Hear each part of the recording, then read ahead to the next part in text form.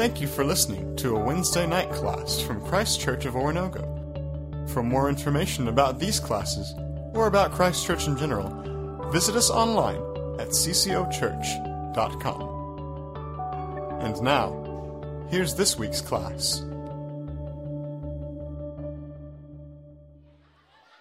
All right, you can be seated.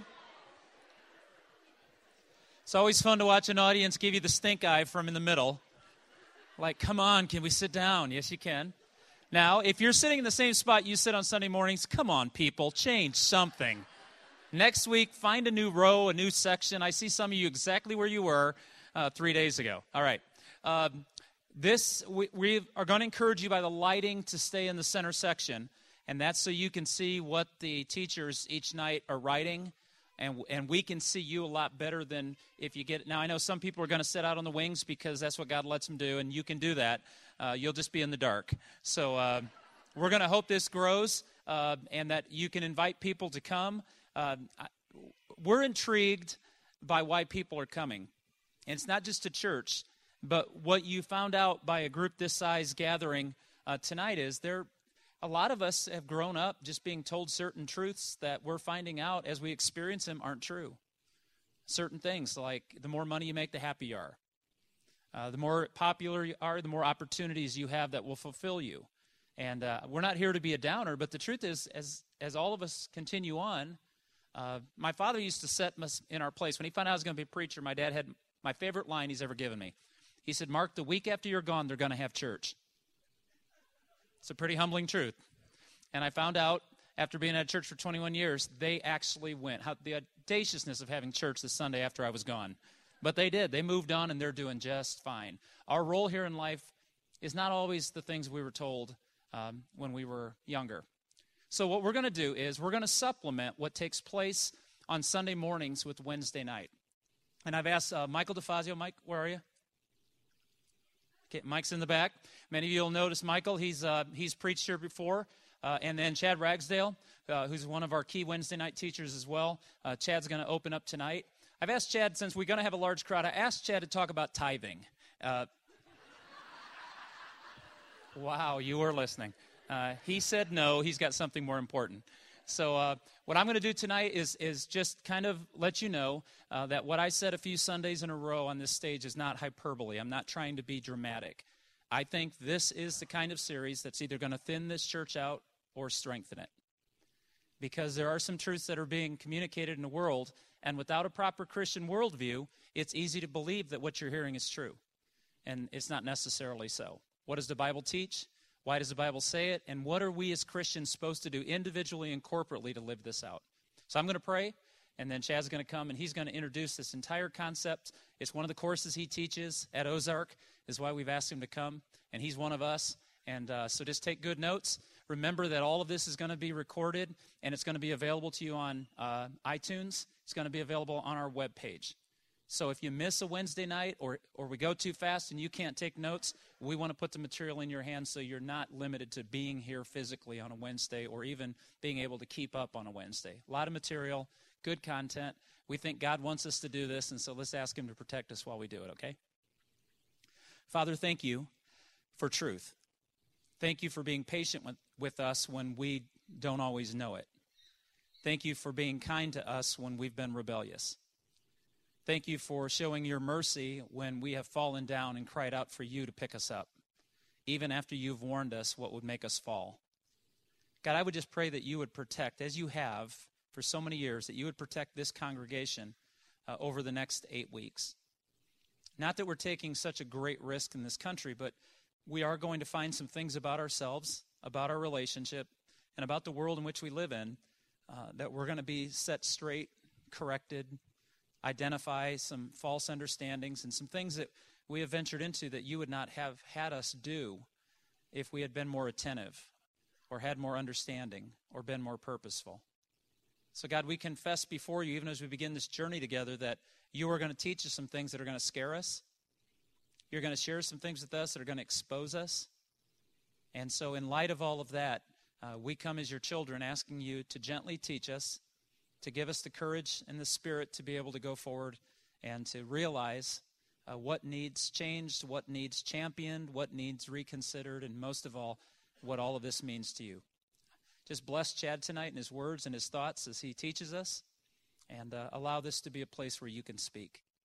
I pray this in Jesus' name. Amen.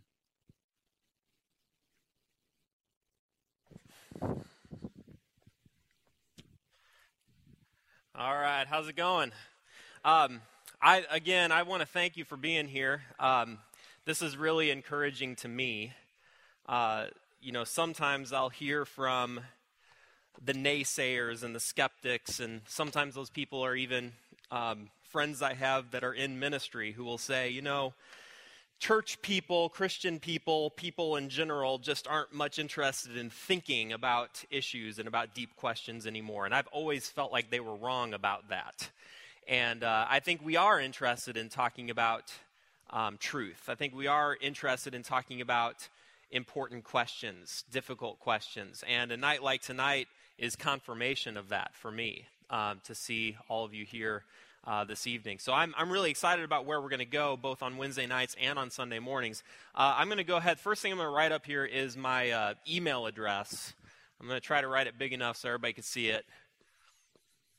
But it's just ragsdale.chad@occ.edu. And the reason why I'm writing my email address up here is so that you don't email Mark when I say something you disagree with. What I'm going to be talking about this evening and the other times, I'm not going to be here every week, but the other times that I'll speak, I'm going to be talking about some concepts and some ideas that maybe you have some further questions about, or maybe you have some difficulties with, and I just really want to encourage you, if you do have a question or something comes up, just shoot me an email, and I'll try to be as quick as possible about responding to those questions that you have.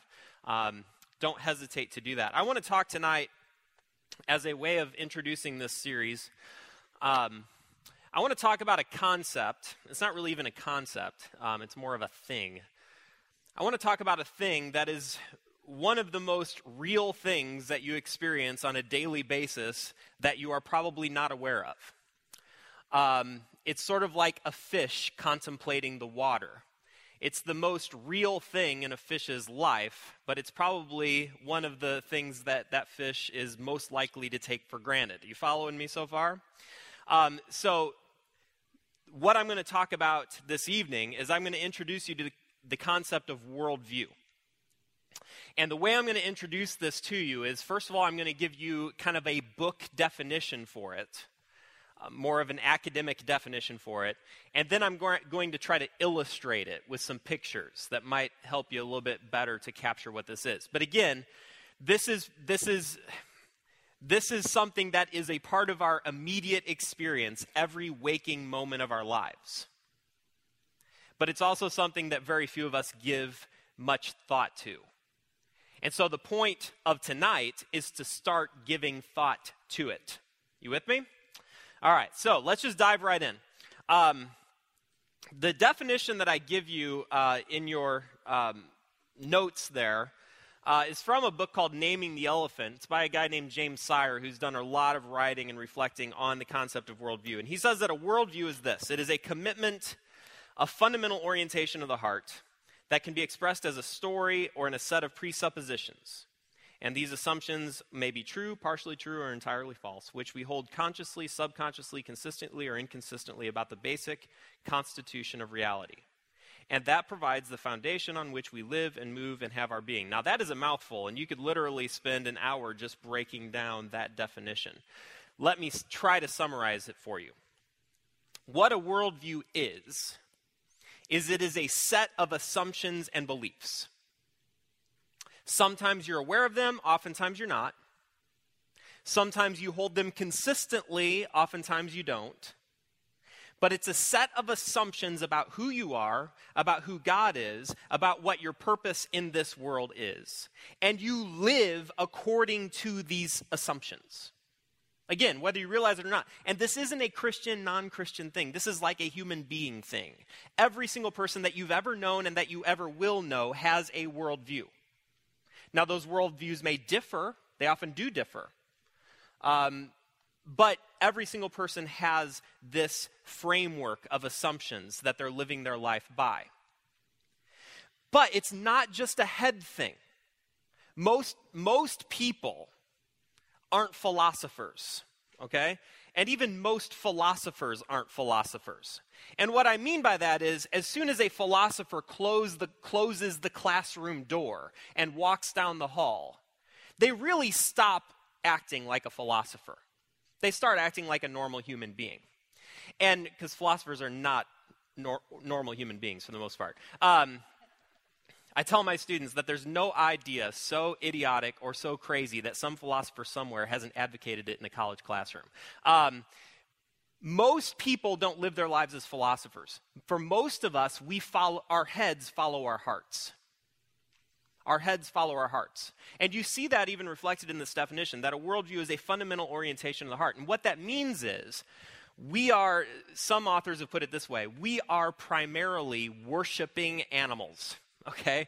And what that means is, every single one of us was created to worship something. This is as natural for us as breathing. You cannot be a living human being and not breathe in oxygen. But what a lot of people don't realize is, you cannot be a living human being and not worship something. Most people don't think about it that way. Most people think about, well, I go to church on Sunday morning and I worship on Sunday morning, which you do.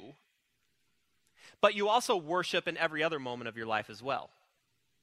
And what worship is when you give worth to something. When you venerate something or lift something up in your life or say of something that something gives me value. That something gives me meaning. That's what worship is.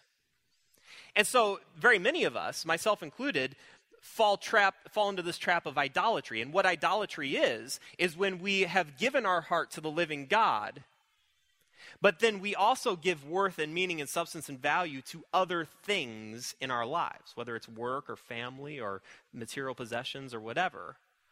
And so that's why Scripture consistently critiques and rebukes idolatry and false worship, because we are worshiping animals. And one of the ways that sin has broken us is that we tend to worship the things of this world rather than the creator of this world, and our lives demonstrate that brokenness. Because when you worship broken things, empty things, you yourself are broken and empty. So worldview, just to back up, worldview is a set of assumptions that we hold about the world, about ourselves, about God. But worldview is also an orientation of the heart. Worldview is about what we're worshiping. You with me so far? Let me give you some illustrations of this. How does a worldview function?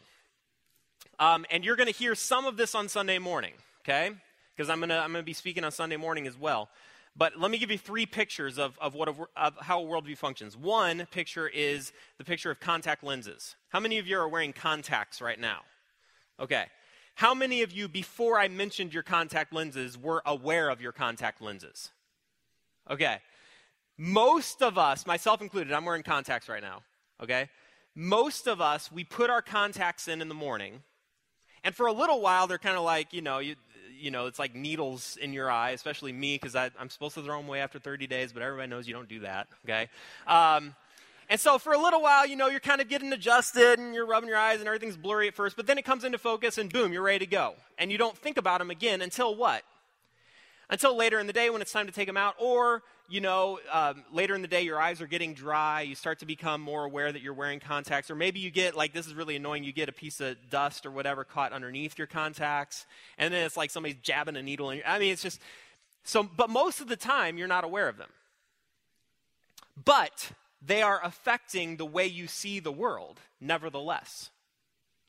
So if I took out my contacts, everything from about the second row out would be blurry to me, okay? So right now, my contacts are affecting the way I see things, even though I'm unaware of it.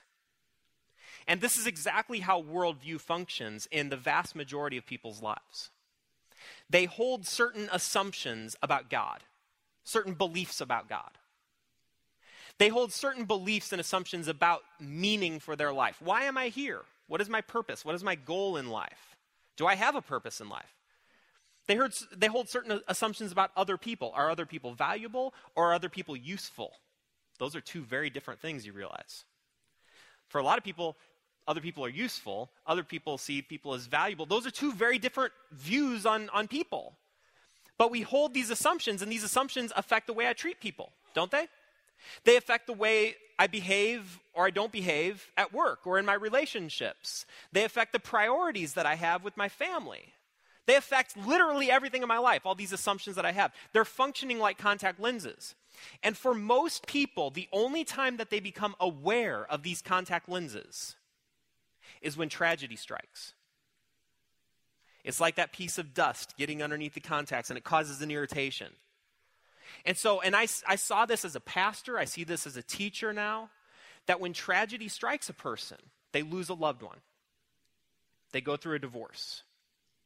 There's a bad diagnosis from the doctor. It's in those moments of crisis where you become, sometimes for the first time in your life, you become painfully aware of the assumptions that you are holding about God, about life, about others, about death. And so, and for us in pastoral ministry, that's a lot of times that's our moment where we have that connection point in people's lives, and we get to address their worldview, and we get to ask questions of their worldview. And maybe you don't actually have the right prescription. Like I knew that I got my prescription changed recently because I was getting headaches, just headaches all the time, and my boss actually walked by my office door one day and he said, "You're sitting really close to your computer screen," and I didn't realize it, but I had been creeping closer and closer and closer and closer, and so I realized that my eyesight had changed. I needed to go back to the doctor. And a lot of people, that's their experience too. Like, life just isn't quite working the way it's supposed to work. They keep on bumping into stuff. They keep on bumping into other people.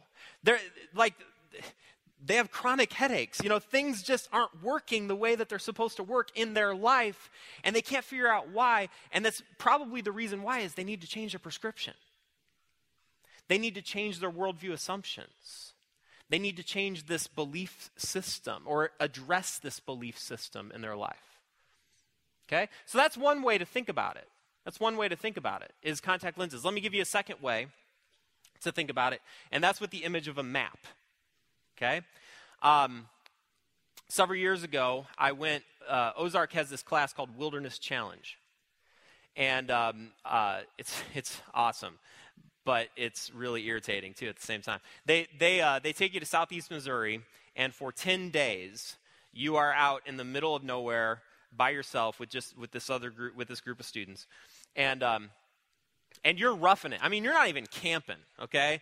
Camping would be like a trip to the resort compared to this. You're sleeping under tarps. You're digging your own latrine. You've packed out your own food, and you're cooking your own food over an open fire. You're hiking several miles a day, canoeing. I mean, it's fantastic. For anybody that loves camping, it's just a fantastic experience. But one of the things that they had us do is they taught us how to orienteer.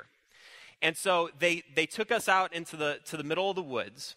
They gave us a map and a compass. And there were no roads on the map or anything like that. It was just a topographical map. And with all the slopes on the hills and everything else. And they taught us how to read this map to figure out where we were. And that's kind of how a worldview functions. There's a difference between the map and the territory. But a map is very useful, right? A map gives you the key to know how to navigate the territory. A map gives you the right direction to go. Like if you're going to navigate the subway system in a major city, New York City, Chicago, you're going to need a subway map, okay? A map of the state of Missouri isn't going to be much help if you're trying to navigate the subway system in New York City. So you need a map that fits the territory if it's going to be helpful. But this is how a worldview functions. You say, well, why is that person making that decision with their life? Because to me, it just seems like a really dumb, stupid decision. Like, why are they doing that? Or why are they going there? Or why are they with that person? Like, why are they living their lives this way? It's because they're following a certain map.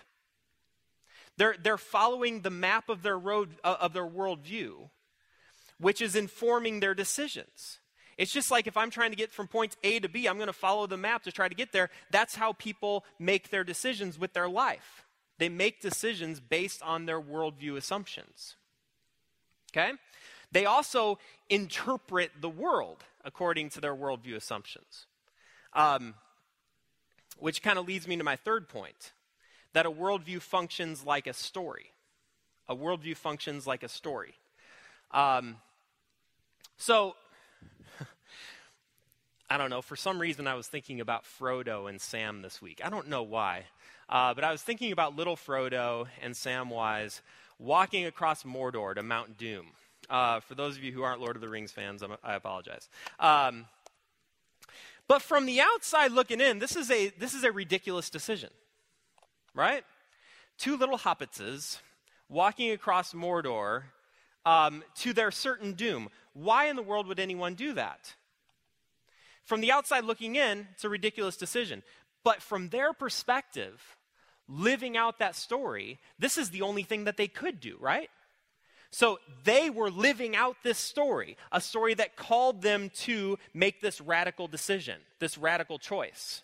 They were living out that narrative. They were living out that story. And one of the reasons why we have a hard time talking to each other or understanding each other is because we're inevitably living out different stories. And one of the difficulties that we have is understanding the story that people are living their lives by. And like I said, it helps us to, this story of a worldview helps us to interpret our lives. Like, for instance, two people go to the Grand Canyon. Two people go to the Grand Canyon.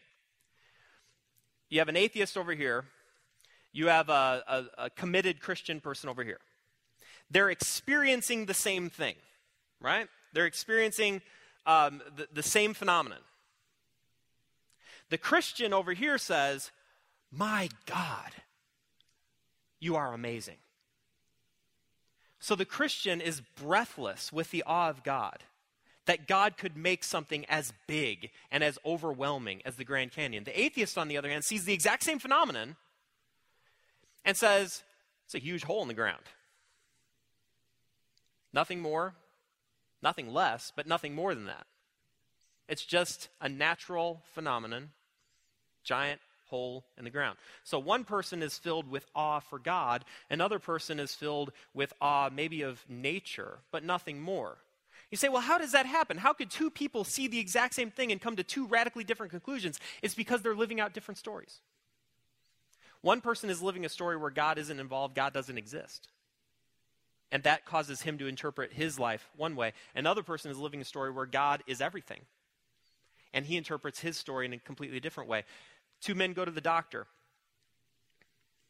Both receive a devastating diagnosis. Sorry, you have untreatable cancer. You have 6 months to live. They will inevitably interpret that event according to the story that they are living in. The Christian over here will interpret it one way. The person who is not a believer will interpret it a different way. It's because they're living a different story.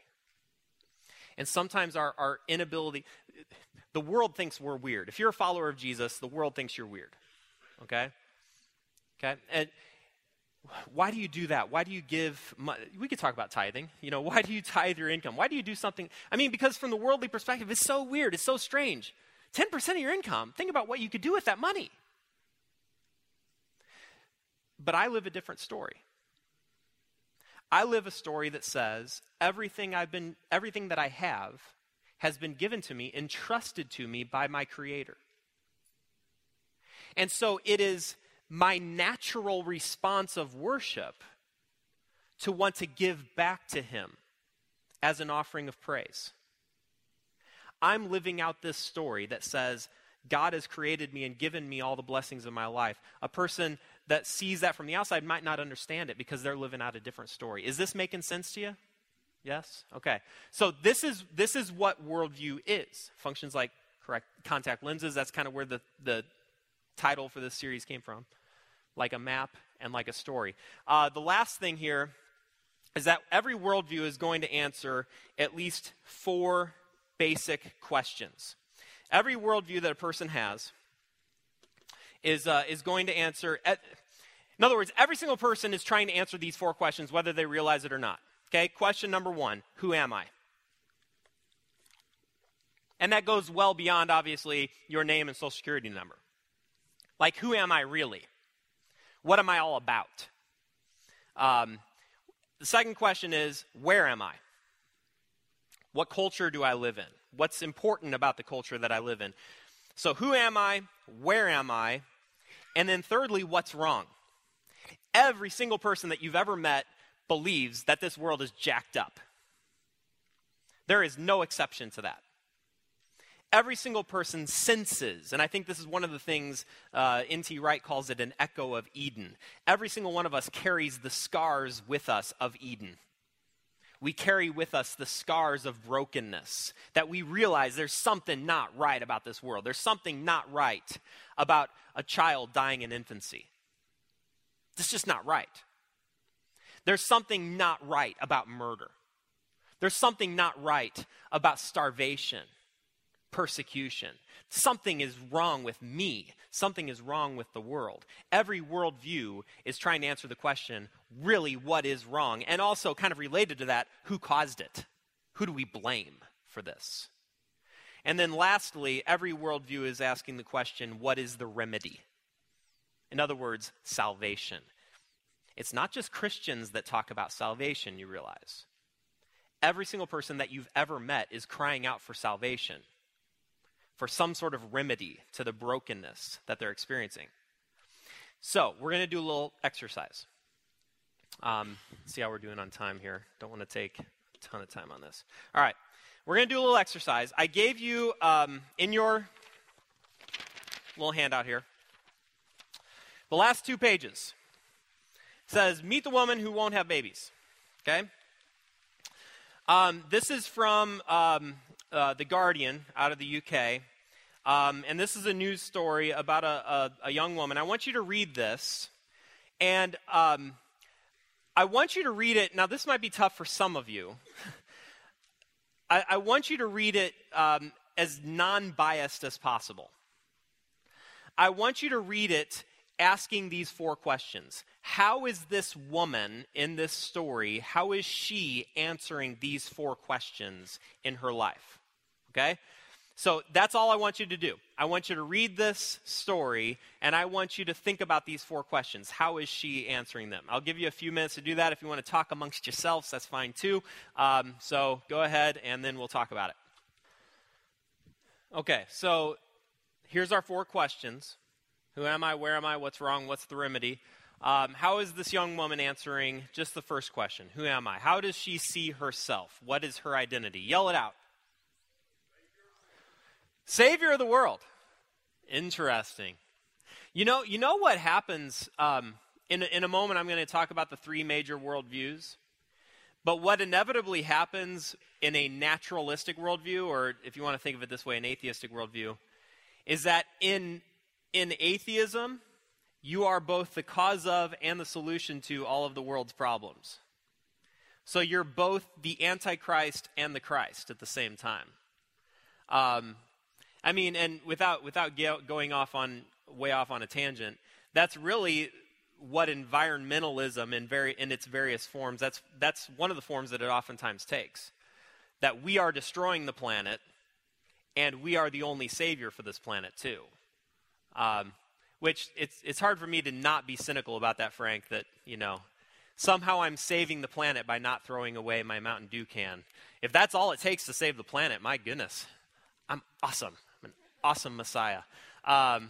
See how cool I am? I saved the planet.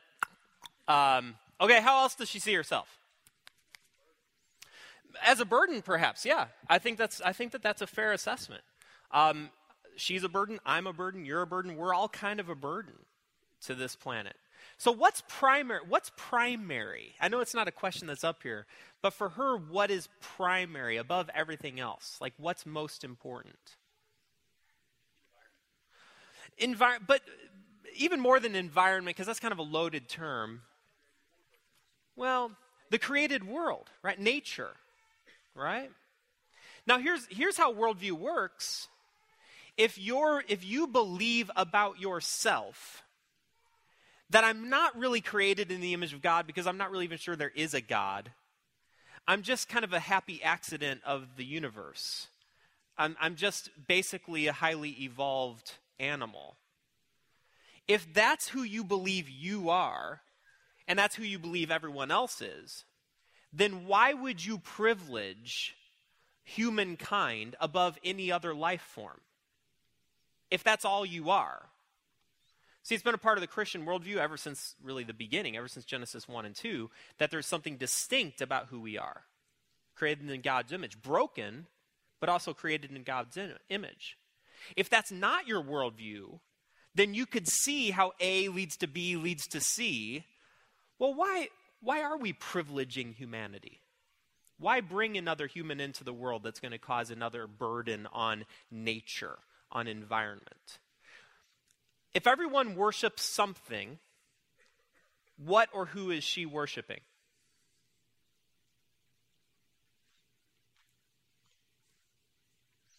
What would you say? No, I wouldn't even say herself. I don't know if that's fair. I would say, yeah, creation.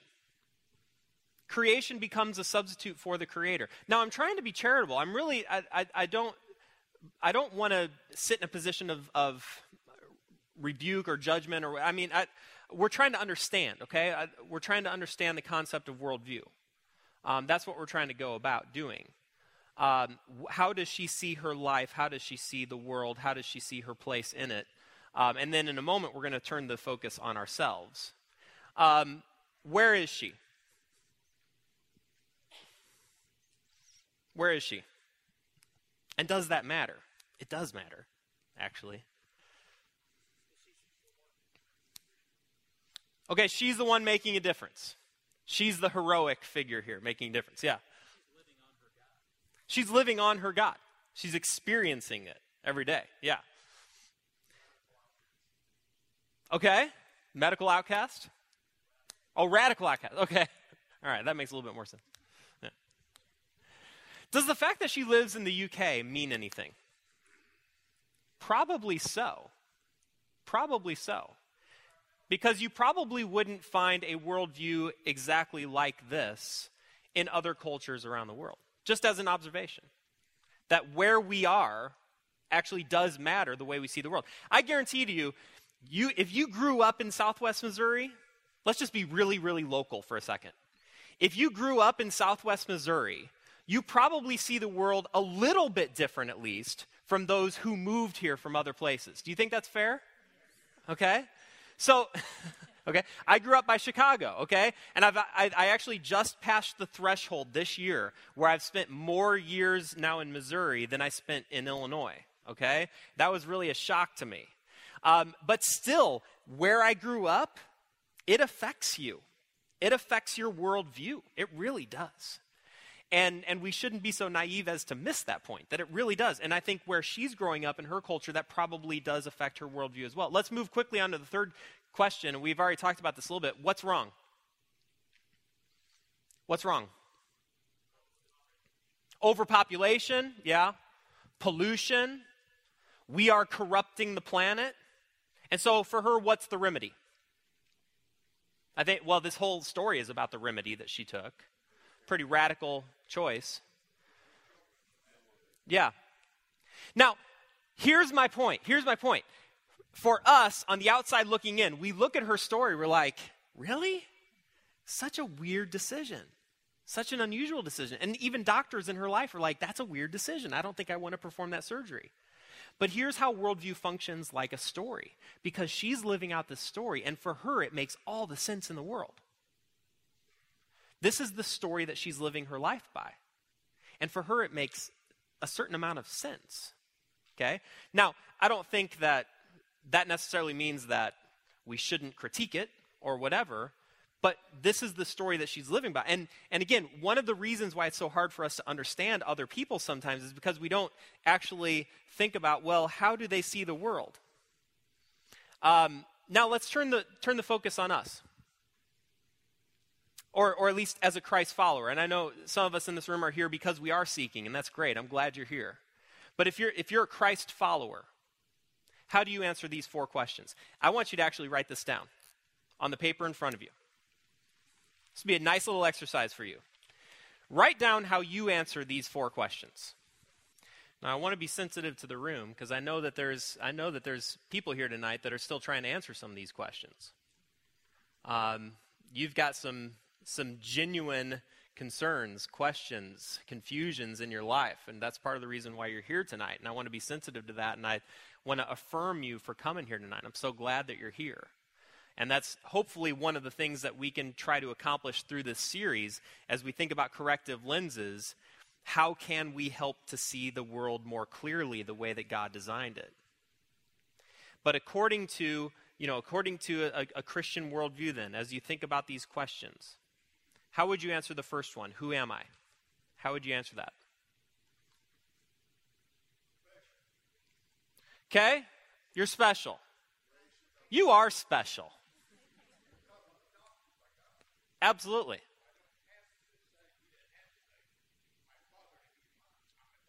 Okay. A creation of God. Great. Not a happy accident of the universe. A creation of God. What else? Who am I? An heir to the king. What's that in the back? Okay. Chosen. Good. Theologians talk about what they call the Imago Dei, the image of God. And that's, oh my goodness, that's something that's going to be unpacked, I think, in one of our Sunday mornings or Wednesday nights. We're going to unpack what exactly that means to be made in the image of God. But yeah, Frank, I kind of like the way you put it, the very first word. I'm special. Okay? What about the second question? Where am I? Huh? We're here temporarily. Okay? Okay, good. Living in and among God's creation. So what you're getting at there is an overall, here's your worldview glasses that you're wearing. When you look at the world around you and when you look at your neighborhood, this is God's world. This is God's world, and I am a steward of it. By the way, Christians should be environmentalists. Maybe not the way that this particular woman is, but Christians should care about God's world, right? It's God's. We should be good stewards of it. So that matters. Good. What about the third question? What's wrong? The fall, sin. I mean, we live in a broken world, right? A broken world caused by who? Now, that's an important question. That's an important follow-up. Caused by our own rebellious choice. So this isn't God causing the brokenness. It's sin that causes the brokenness. And I think that matters, and it matters quite a bit. What's the remedy?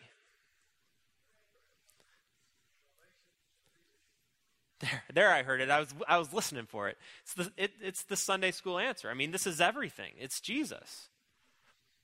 That Jesus is the remedy and the only remedy. Can I be my own Savior? Absolutely not. Jesus came and he has offered to save me. He has died in my place. He has defeated death in the resurrection. So Christians acknowledge the brokenness of the world, but they also acknowledge that we are the objects of God's love and God's salvation in Jesus Christ. Now here's the follow-up question to all of this. Who cares? You say, well, what do you mean, who cares? Well, that's exactly what I mean, who cares? The question that confronts us, we have to go beyond just words on a page. Like, this is what I believe, this is who I am, this is what's wrong, this is how Jesus fixed it all. That's not what worldview is. Worldview isn't words on a page. Worldview is a story that we live our lives by. So the question that confronts each and every one of us is, how are we living out the story of the gospel? Are we conducting our lives in such a way that we actually point to and protect the dignity of all people? Do we live our lives and conduct our lives in such a way that we acknowledge that this world is corrupt and broken, but we also acknowledge that this world is not hopeless? See a lot of Christians living with the same sense of helplessness and hopelessness that the world lives with. And I'm like, no, that's not the story that we're living by. We're not hopeless. We're realistic, but we're not hopeless. You see what I'm getting at? Do we live this story with consistency in our lives? That's the question that really confronts each and every one of us. Now, I'm going to return back to that here in a second. But before we do that, I want to be a little bit more technical. If this doesn't matter to you, tune me out for the next few minutes. Some of you are wondering about this. In your notes, you see that there are 3 basic worldviews that I've identified. And these are extremely basic, okay? Worldviews are it's sort of like hair color. No one's is precisely the same, okay? So we're going to talk in some really broad brush strokes, okay? But there are 3, just broadly speaking, in the world today, there are 3 basic worldviews. Theism, pantheism, naturalism. You see those highlighted there. I break it down this way on the board. You can see it up here. Some of you in the back might have to strain your eyes a little bit. But the fundamental question here is there a God? If the answer to that question is yes, we'll come back to that in a second. If the answer to that question is no, then congratulations, you're a naturalist. Or an atheist, or whatever you want to call it, okay? But that doesn't let you off the hook. A lot of people who proudly proclaim that they're an atheist, they think that solves all of their problems, but it doesn't. It only introduces a million more problems. Because the question that confronts you when you reject the existence of God is the question that I wrote up on the board. So what provides meaning for your life? What provides meaning for your life? I have a class on Christian apologetics and worldview. Actually, Tim, you were in that class. You did this assignment. I have an assignment every single semester that students have to sit down with a non-believer and just talk to them. And there's a series of questions that I want them to talk about. One of the questions that I have them ask is this: what's life all about? What provides meaning and purpose for your life? You want to know how about 85% of people answer that question in my years teaching this class? It's wonderfully consistent. About 85% answer the question this way: life is about being as happy as possible. Life is about being as happy as possible. That is the standard of meaning in my life, which is a terrifying prospect. I mean, because what percentage of your life do you really feel like you're happy? I mean, honestly. Because you think that certain things will bring you happiness, and maybe they do bring you happiness for a season, but then guess what? You're not happy again. And so you go searching for more happiness, and you maybe become happy for a certain period of time, and then guess what happens? You're not happy again. And so this makes sense that people would see this as a purpose for life, because it's a never-ending purpose. You never really attain it. So of course, if I'm not a believer, like, this is all I have. This is all I have to work forward to, is maybe I could be happy. But the question is, where is meaning to be found? And so here's a number of different ways that people answer this question. Where is meaning found? Some people answer this question. I'm going to throw some isms at you, okay? Don't be scared of it. It's all right. You'll survive. I'm going to throw some isms at you. One way that people answer this question is through naturalism. And that's the experience of this woman that you just read about. Just investing yourself in the natural realm. Naturalism. Whenever you see an ism word, that's a code word for meaning. Whatever comes before the ism, that's where meaning is. Okay? That's where the good stuff is, or at least where we think the good stuff is. So whenever you see an ism word, pay attention to what comes before it. Another ism word is existentialism. Have you heard that word before? Existentialism. Let me just give you a real basic definition of this. Existentialism is living your life on your own terms, doing what you want it to do, when you want to do it, getting as much experience out of life as possible. It's not about getting rich. It's not about getting wealthy. It's about having an accumulation of experiences. I want to live life on my own terms, in my own way, and and you have no say in the matter. You know anybody like that? It's existentialism. Because there really is no overarching purpose for life. All I'm left with is my own experience. All I'm left with is my own authentic person, free of any other controls. Okay? Another way that people answer this question is, and this isn't going to come as a surprise to you, materialism. Materialism. And you know what that is, don't you? Maybe I can fill up the gap in my life with toys. We never really grow out of that toddler mindset where we go through the Toys R Us catalog and we circle everything on the page, except for the baby dolls, you know. We never really grow out of that. We may become more sophisticated, but we still want all the toys because we think the accumulation of toys will make us what? Happy. So that's materialism. Another ism, and this will be a scary ism, another ism is nihilism, and I'm probably going to have to write that up on the board. Nihilism. Nihilo means nothing.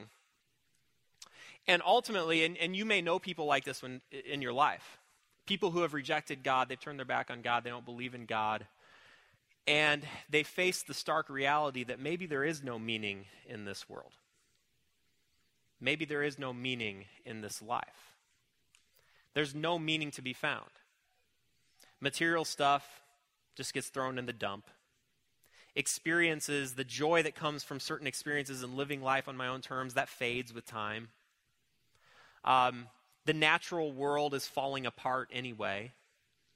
And so we come face to face with the reality that when you cut out God from your life, there really is nothing else left that can provide ultimate meaning for our lives. Now, as depressing as that sounds, you know how many people actually respond to nihilism? This is going to surprise you. The way many people respond to nihilism is by laughing. I'll give you a great example of this. I'm 36 years old. When I was growing up, the most important television show that there was Seinfeld. Okay? Still love the show. Seinfeld is a show about what? Nothing. I'm so impressed that you know that. And it is. Seinfeld is a show about nothing. Or really, it's a show about the surface level things of life. You laugh about the surface because the dirty little secret is there's nothing below the surface. There's no meaning, there's no substance, there's no value to anything below the surface, and so you laugh at the meaninglessness of it all. This is a show like The Daily Show with Jon Stewart. It's a very nihilistic show, but it basically laughs at the meaninglessness of our world and our culture. And guys, honestly, so many people who have rejected God and turned their back on God, they may be trying to live existential lives. They may try to live naturalistic lives. They may try all these things, but there is this ache that they experience in their soul. This constant ache that reminds them that there really isn't meaning to be found. There really isn't hope to be found. I run into this all the time with, the number one reason why people turn their back on God? Typically, it's not for intellectual reasons. You know why most people turn their back on God? Because of pain. Hurt. Dad died when I was young. My parents got divorced. They took me to church every single Sunday, and they still got divorced. God must not be real. Pain. People turn their back on God because of pain.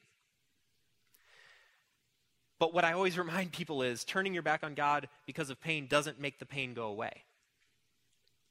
The pain is still there. But what you've done is you've actually rendered the pain meaningless. You've actually stripped that pain of any sort of meaning.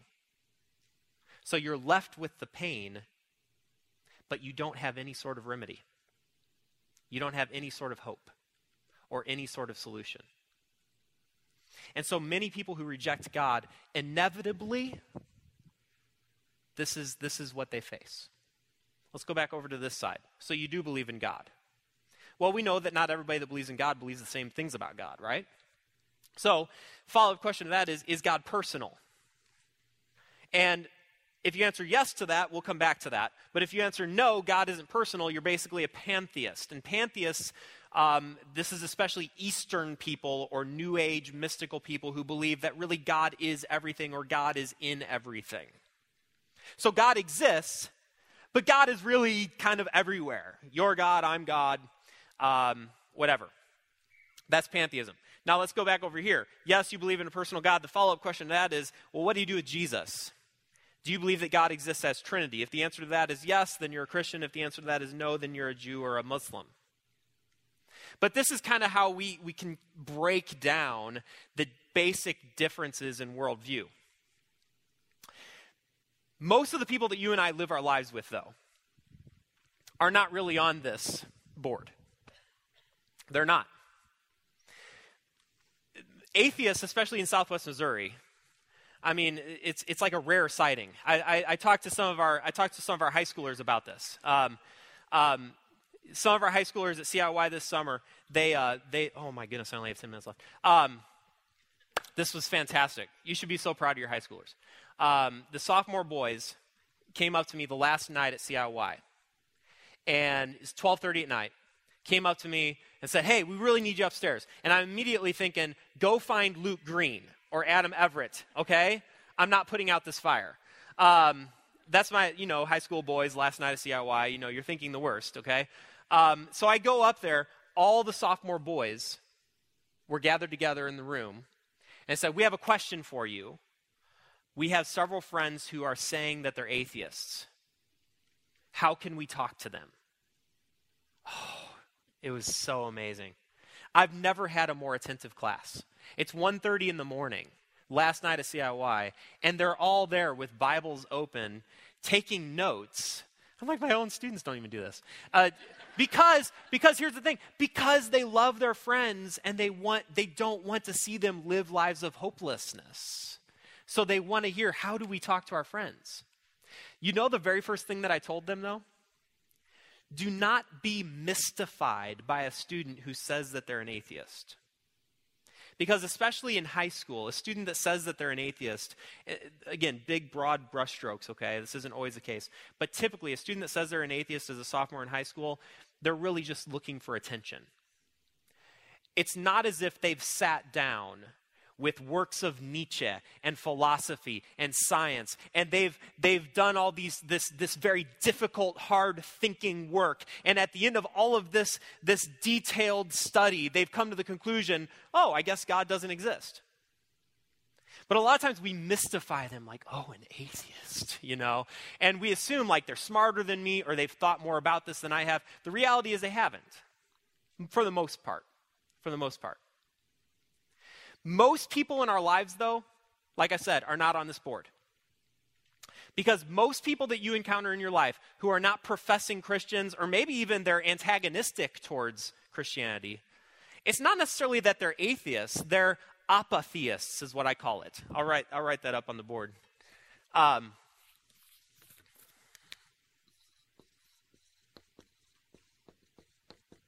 Apatheists. Which basically means they're apathetic about God. They're apathetic about God. Or they don't really give God much thought. Or maybe they have a surface level belief in God because after all, you live in Southwest Missouri and doesn't everybody believe in God. But they don't really live their lives as if God matters. They don't spend much time worrying about God and whether or not God wants something for their lives. And so this is kind of the difficulty of the culture that you and I live in, where you are encouraged to be a Christian, but it's okay to be an apatheist Christian. A Christian that doesn't necessarily, or a person who doesn't necessarily care about what God's demands for their lives might be, or doesn't necessarily even understand that or whatever. And so that's most people that you know, and maybe some of you in this room even, that's the category that you fall in. Like, I do believe that there's a God. Like, if you push me to the wall and you force me to, I think, you look at the world around you, there is a God, but I don't know, I don't think about God very much. I don't think about whether or not God really has anything planned for me in my life. Like, I don't give it much thought. Does that sound familiar to any of you? I think that's where a lot of people, that's where their worldview is. So one of the things we're trying to do on Sunday, this coming Sunday, is we're trying to break out of that, to actually start asking some of these questions. And does God actually want something from our life? All right. I'm running short on time, so let me just fly through some of the rest of this. On the back side of this, here's what this is. I just gave this to you because I knew I wouldn't have enough time to cover it, okay? This is something I do in class. But worldview affects all of these different categories. You see the top chart there: God, cosmos or creation, humans, knowledge, ethics, death, history, beauty. I wanted you to have that, just to know that worldview affects all of these different categories, the way people think or regard their lives. Like, just like real quick, beauty. Like, what counts as beauty? You ever go to an art gallery, like you go to Crystal Bridges or something down in Arkansas, and like you enter into a wing of the art gallery that just has you scratching your head. Like, what?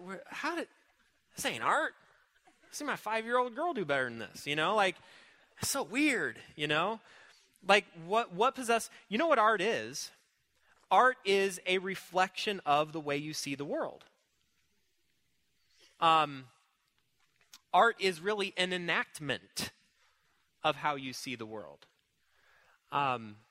There's a composer named John Gage who composed... He's a classical composer. He's a postmodern classical composer. He composed a song called 4 minutes and 38 seconds. You know what the song consists of? 4 minutes and 38 seconds of complete silence. For real. But it's because of his worldview. His worldview, and he's actually said this, his worldview is that this world is chaos. This world has no overarching meaning or purpose. And so his music, he said this, his music is an attempt to reflect this chaos. He has another song where he intentionally manipulates the soundboard on a grand piano, so it produces all sorts of discordant notes and everything else, and he just plays a completely random song, and this is his art, because the universe is random.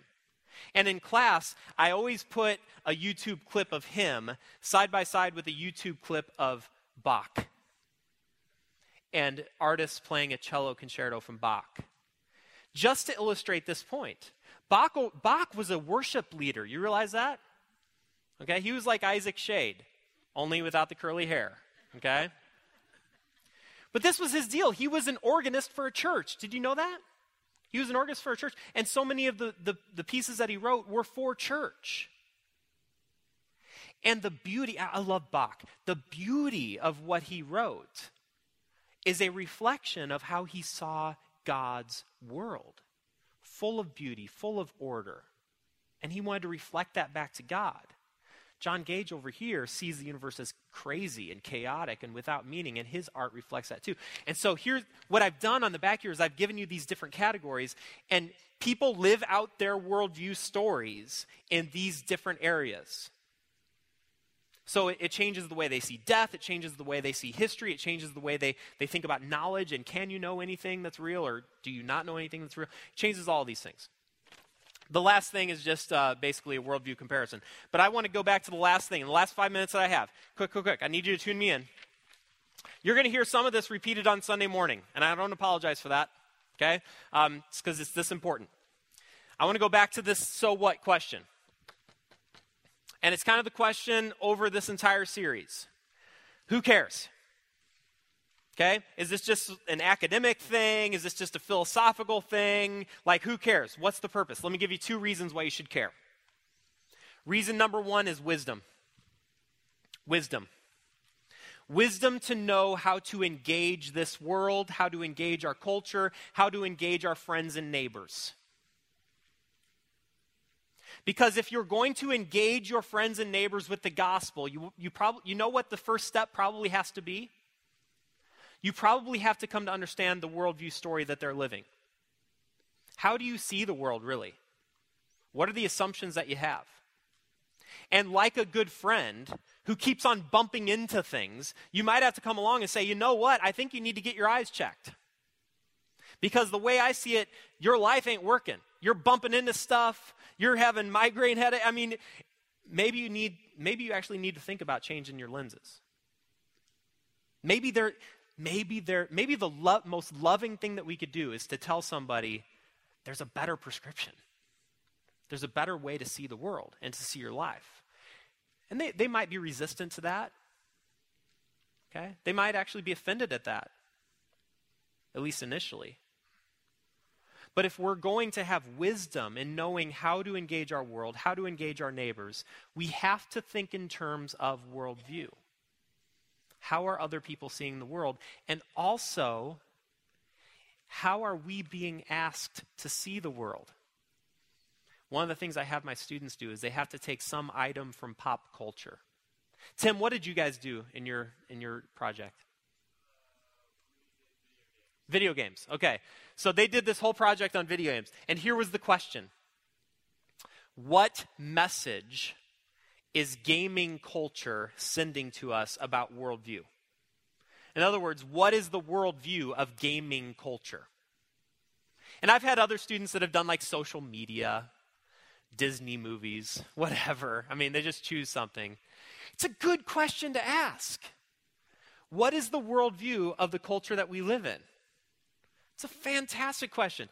And guys, that's something that'll mess you up once you really start asking this question. Like every time you go to the mall, you realize a trip to the mall is a trip into a different worldview. Because when you go to the mall, these questions are being answered in a radically different way.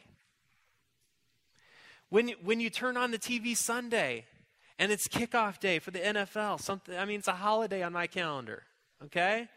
It pervades our culture, but you got to understand these questions are being answered in a particular way, and if you're not wise to that, you're going to miss it. And you're going to get seduced into it. You're going to get seduced into seeing the world through a different set of lenses. And so many Christians, they're confused because on Sunday morning, they're hearing one thing. The rest of the week, they're hearing another thing. It's because you're living your life with one eye having one prescription, another eye having a really bad prescription, and it's disorienting. And that leads me to the second point that I'm going to end with.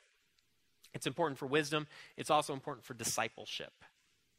It's important for discipleship, which is just a fancy word that means following Jesus and learning from Jesus. There's another part of your handout, which I knew I wouldn't have time to do this because I'm long-winded, so I just gave it to you.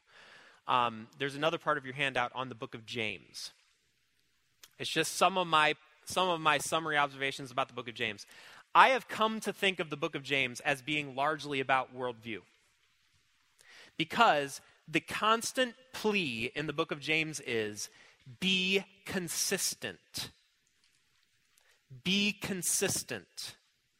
If you believe that Jesus is this, if you believe that you are this because of Jesus, then what impact does that make on your day-to-day life? Be consistent. It's helpful to talk about these questions and to be confronted by these questions.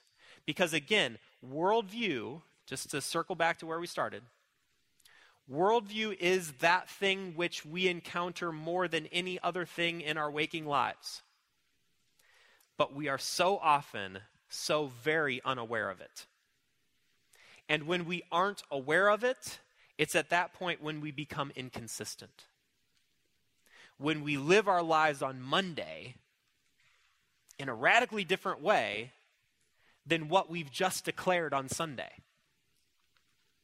And the world has other words for that, words like hypocrisy and other things. But really, it's an issue of worldview consistency. Does your life match up with the assumptions you have about God and about yourself and about the world? Okay? Whew. We're out of time. Thank you so much for being here. And again, if you have questions, feel free to email me, grab me afterwards, whatever. So, quickly.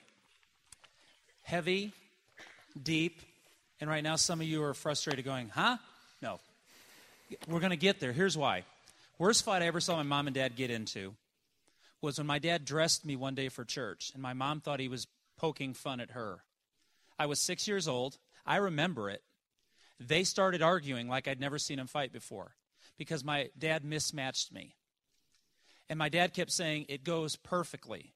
It was at that moment when I was 6, we discovered my dad was colorblind. My mom thought he was being a turd. He's colorblind. So my mother went in to his closet and put stickers up that said green, brown, blue, you get the point. This whole series and everything this brilliant man just put in front of us is putting stickers up saying, this is true, this is false, be careful, watch your step, do not touch. You guys shake your head if you're getting this. When we're done with this, the stickers will be in place, and we get to choose to be obedient. I love what we're learning because there's a lot of isms. I'm guilty of most of them, especially that apathy toward God. So here's our challenge. We're going to react to one another every Wednesday night. Michael might do it. I might do it. There's no truth of God that goes out that we don't say yes, sir, or no, sir, to. So in light of what we discussed tonight, which is powerful, are you willing to let God identify things in your closet you're not to wear? And things that he says, wear that a little more often. Or maybe, where did you get that? Anyway, however it comes, at the end of the day, these smart guys are going to help us see that. And we'll see y'all on Sunday. Thanks for being here. Thank you for listening to a Wednesday night class from Christ Church of Oronogo. For more information about these classes, or about Christ Church in general, visit us online at ccochurch.com.